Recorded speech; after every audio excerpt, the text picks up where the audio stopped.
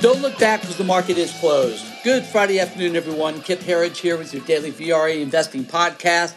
Bit of a wild day in the markets today. Finished off the lows, but still lower for the day. Still a great week, though. Again, remember yesterday, all four indexes hit and closed at all-time highs.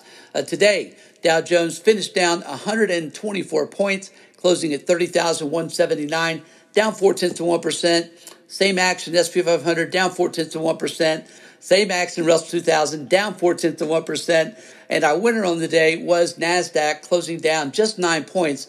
But literally 30 minutes ago, NASDAQ was down over 100 points. Big comeback there. Some of the volatility today is due to what's happening with Tesla. The S&P 500 rebalancing takes place. Tesla on Monday will be joining the S&P 500. Nothing like this has ever happened, folks. So here you have a $500 billion plus company, market cap wise, that's now being added to the S&P 500. One of the largest companies finally making it into the S&P 500. Of course, they had to show profitability first. That's the rule of getting in the big boys game, and they did it with back-to-back quarters of profitability.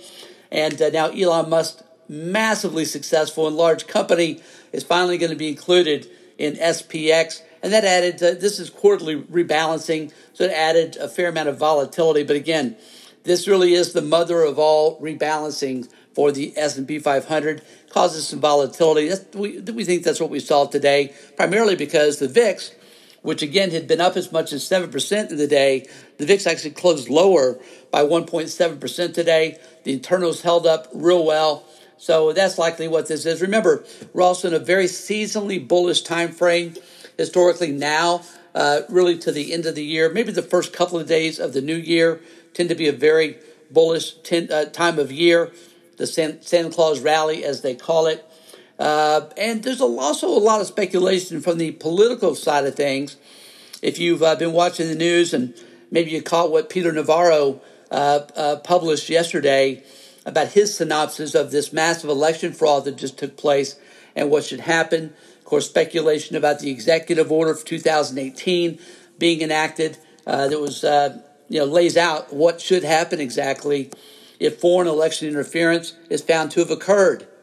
Whatever election interference occurred, we know what it resulted in. Again, massive fraud, massive election interference. Folks, we're probably going to, assuming we get to the bottom of this, whether it happens with Trump enacting the executive order or enough legislatures come to their senses to find a way to, keep Biden below 270 electoral college votes. At the end of the day, I think what we're going to learn is that this has been going on for a long, long time. The number of blue states in this country is probably half of what's been reported for a long time. Rigged elections, in my view, has been the norm for some time. And again, as a constitutional republic, that simply cannot be allowed to continue. It's our hope that leading Democrats come forward and say, you know what? Over half the country, and this is multiple polls indicate this, well over half the country suspects or believes that something radically illegal just took place in this election. And we'd hope that there are enough patriotic Democrats, true American Democrats, progressives, if you will, that will come forward and say, you know what, this is just too big of a deal. It's too big of a deal not to independently investigate. If that means Pelosi's got to be interim president for a while in the weeks, months, however long it takes to get to the bottom of this and hopefully get the Georgia senatorial election suspended. So instead of taking place January 5th or 6th, whatever the date is, push that back as well, because this has to be gotten right. There is nothing more important in a constitutional republic than knowing that you can have free and fair elections and it can be trusted. Again, instead of well over half the country suspecting or knowing that massive election fraud just occurred here. That's our hope. My guess is most of you listening today, that's your hope as well. Again, there is nervousness around that. Other events have taken place as well. And it does promise to make for an interesting next, what are we going to call it, next month or so, right? January the 20th, by the way, the date of inauguration, that also happens to be the only date that's mentioned in the Constitution when it comes to the election. We have about a month to get it right, or 2021 could make 2020 look like a walk in the park.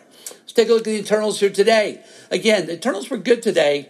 This is what really led us to believe that this market wants to continue working its way higher. If I can find my updated internals here, let me hit refresh real quick. Make sure we got the right readings for you. Here we go. Okay, under the hood. The breadth. Advanced decline today was negative by about 700 issues on NYSE. NASDAQ was just barely negative. New 52-week highs to lows. Again, that's where the action's been. That's where the breadth is. We've seen really the broadening out of this market with a number of companies hitting new 52-week highs. Combined today, NYSE and NASDAQ, what is this? I'm eyeballing here. Folks, that's 700 companies. Just under 700 companies hitting new 52-week highs to 10 hitting new 52-week lows. These are breathtaking readings. These are eye-opening readings that are rarely seen. The fact that we're seeing them day after day after day, after week now, after a little bit of turbulence we saw in the previous 2 weeks, but still the strength and new 52-week highs to lows have been negative once in 4 weeks. That's what we're talking about here. That's how strong this has been. Same thing in volume, although NYSE volume today was negative by almost 2.5 to 1. NASDAQ volume came in just slightly negative. So, big picture, this is across the board. We're going to call it mixed to positive readings. Mixed to positive readings in our internals. Sector-wise today, not quite as good. Of our 11 sectors, S&P 500, we saw, 7 finished lower, 4 finished higher. Real estate led the way down. Rates are up a bit today. Real estate today down 1.8%. Of course, it's had a good run along with housing. Energy also taking a breather. Energy stocks down. The sector down 1.7% today. On the upside, materials slightly higher, and the rest not much to really write home about there. In our commodity watch, we had today gold today finishing down $4 an ounce at $18.86. Again, gold's had a nice move higher. Took a bit of a breather today. Silver's really led the way. That's very bullish for this group. When silver leads, the gold and the miners tend to follow. Silver today, give him a little bit back, down 24 cents an ounce at $25.94. Copper today really has been one of the great stories of the year, Dr. Copper showing us how strong the global economy is and how fast it's recovering, really to the shock of so many. Copper today up another 1%. At $3.64 a pound. That's now an 8-year high today we hit in copper. Oil today, over $49. That's the highest price since February this year. $49.05 a barrel, up 69 cents a barrel. And Bitcoin today, what a run. Tyler got into it yesterday. Talked about how Bitcoin leads the markets, both on the way up and the way down, by about 5 days. Of course, Bitcoin's exploded higher. What is it, up 20% in 2 weeks? Bitcoin today recovering some. Now at 22,934, up slightly, up 165. Again, 22,934. Remember, the story here is scarcity. You know, they've got 18.6 million coins that have now been issued. They're only going to get to 21 million coins, so we're approaching that point. You've now got leading institutions that are buying Bitcoin, adding it to their repertoire. You've got folks like Guggenheim saying Bitcoin's going to 400,000. 3 years ago, when everyone started saying Bitcoin was going to go to $100,000, that marked the top. We'll see what happens here. This move does feel real. Open interest has exploded higher. That typically means the move's going to continue. And again, that's also bullish for the broad market as well. But again, the total market cap of Bitcoin, and this is really the story here, is just $400 billion. That sounds big. It's not. Remember, the market for gold, total market cap there is in the 9 to 10 trillion range.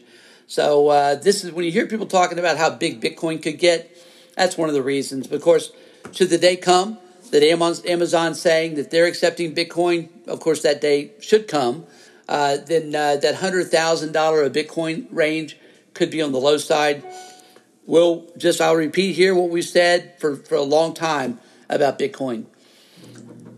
anything could happen. No one can assure you that Bitcoin couldn't just disappear one day, because it certainly could. It could disappear. No one can even really tell you who created it, or maybe the CIA created it. That's where my money is, by the way. But if this is going to be a big Ponzi scheme, if it's all the rug's going to be pulled out, these are all possibilities. But the other possibility, and I'd say it's more of a likelihood, is that Bitcoin will continue to gain acceptance and will continue to move higher because of the scarcity value. And it's like almost every other asset. This is something that you want to have a position in. But I'll tell you, I would not, if I had more Bitcoin than gold or silver, I would not sleep very well at night. I think that matches many people's views. The upside potential is enormous. The downside potential must be recognized as well. All right, folks, that's it for the day. Hope you had a great week, an even better weekend. We'll see you back here again Monday after the close.